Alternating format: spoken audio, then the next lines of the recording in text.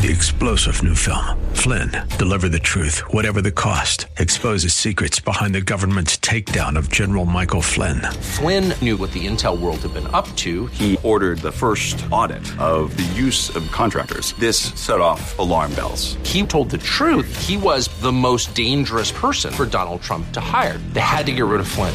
Flynn, Deliver the Truth, Whatever the Cost. Available now. Watch it today. Go to salemnow.com. salemnow.com.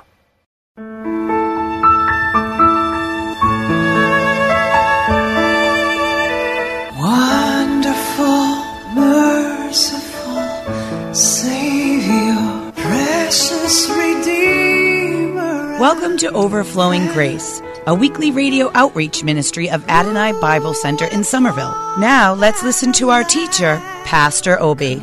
Enjoy the season of Christmas, and even then continue to enjoy. The reason why God has given us Genesis to Revelation is that He knows it takes the work, the dedication, the persistence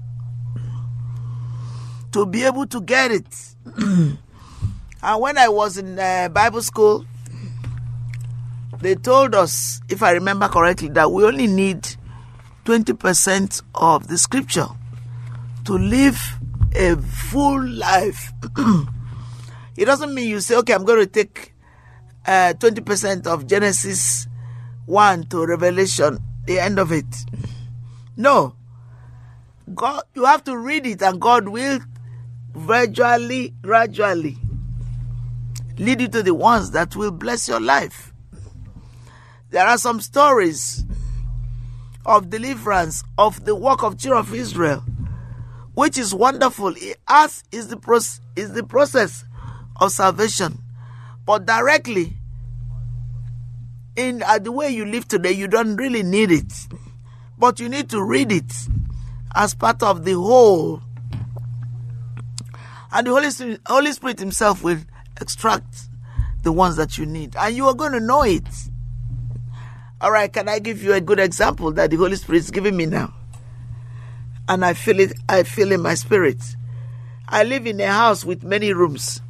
Do I need all the rooms? Do I sleep in more than one room? No.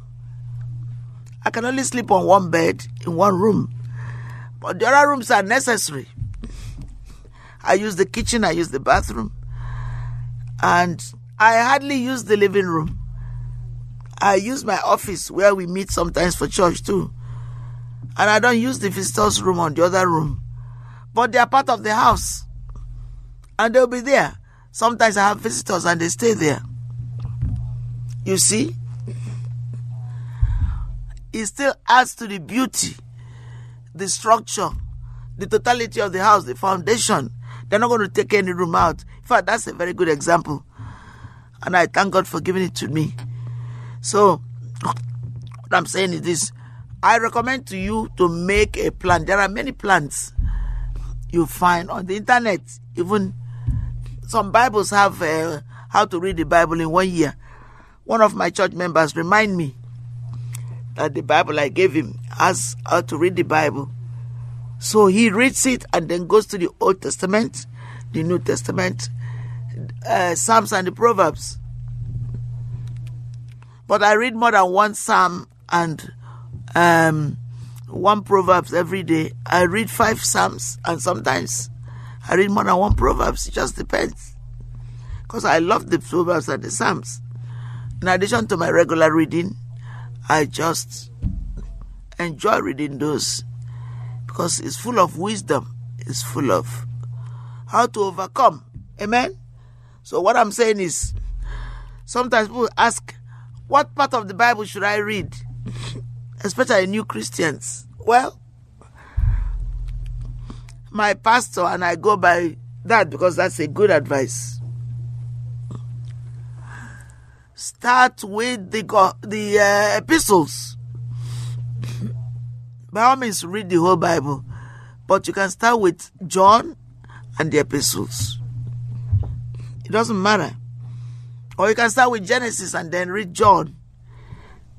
But eventually, it's good in a year to read through the Bible at least once. My goal is 3 times a year. Then the Psalms every month and the Proverbs every month. Because God has given me his time to serve him. And he nurtures me when I read it. It's not a burden. In fact, it's the most wonderful thing that I will do. All right.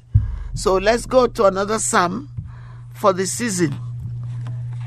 Amen. Why don't I choose Amen. Let's choose, we just finished Psalm 25. So we're going to read, Amen, Psalm 126. Psalm 126. Thank you, Lord, for your precious, holy written word. This book shall not depart from my mouth, that we may observe to do everything written in it, for then we shall make our way prosperous. All right, a Psalm of David. And it's asking me to read according to the church calendar, which I love. It's a good guide. It's short. It's not too short. It's 12 verses. So I'm going to read 6 of it and then use the 6 in the next program. A Psalm of David. Judge me, O Lord, for I have walked in my integrity. I have trusted also in the Lord. Therefore I shall not slide. See? Examine me, O Lord, and prove me. Try my reins and my heart. You know what? Before I forget, I have to make this comment. David, if you look at the life of David, and people sometimes they judge David, we are not in a position to judge anybody.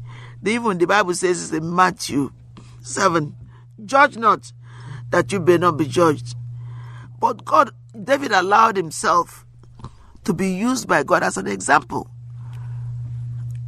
God loved David and David loved the Lord. But when he made a mistake, he corrected it. And it's put here in the Bible for our own admonition and growth. To tell you the truth as a human being, living, I don't want anybody to know the mistakes I made before.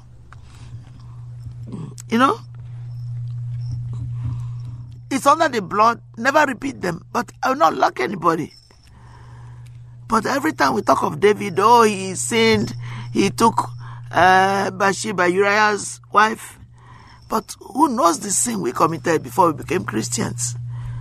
So we don't say it like that as if we are better than David. We are not better than him. But the greatest thing you find is that David loved God with a passion, with his heart. And God, his name is everywhere. If you go to Israel, they still today love David. The Psalms is the Psalms for worship, for the children of Israel, for the Jewish people. Even with the ultra Jews and what they call a little liberal, because the ultra Jews, from what I understand, don't allow women to be priests, but the liberal Jews, Judaism, allow women to be priests. We participated in a service on a Shabbat, and we drove in a car to go there. And women were, actually it was on Saturday, Friday we went, Friday night, because you can't drive through a Jewish quarters on Sunday. Guess what? You'll be stoned and police won't even allow you to pass. So we went to that part of Jerusalem to attend the service. So God gives us, God knows our heart.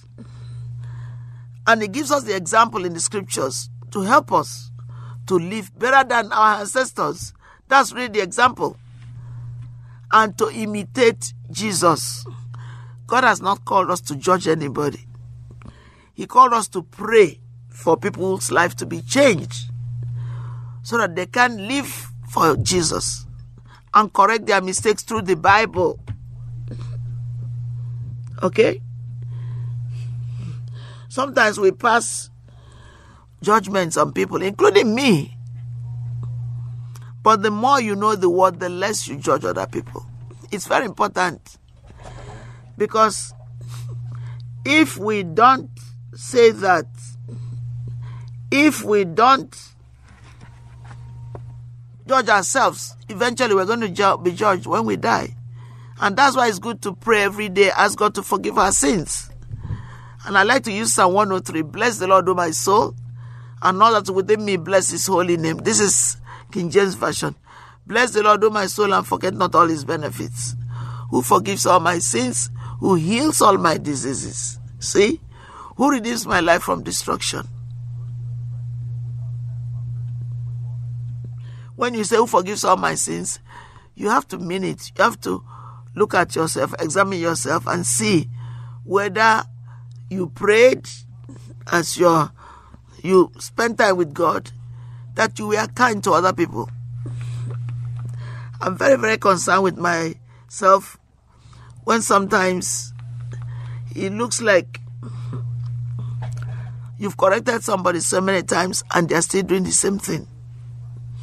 That's why we need the grace of God to continue to live for him, to have a tender heart, to teach others and forgive them. Only God himself can change people, can change me, can change you. God is reminding me this. And I'm not yet perfect. I'm not even anywhere near what I should be. And really, the more you read the Bible, is the grace of God, the more you see the little you know. That is absolutely true.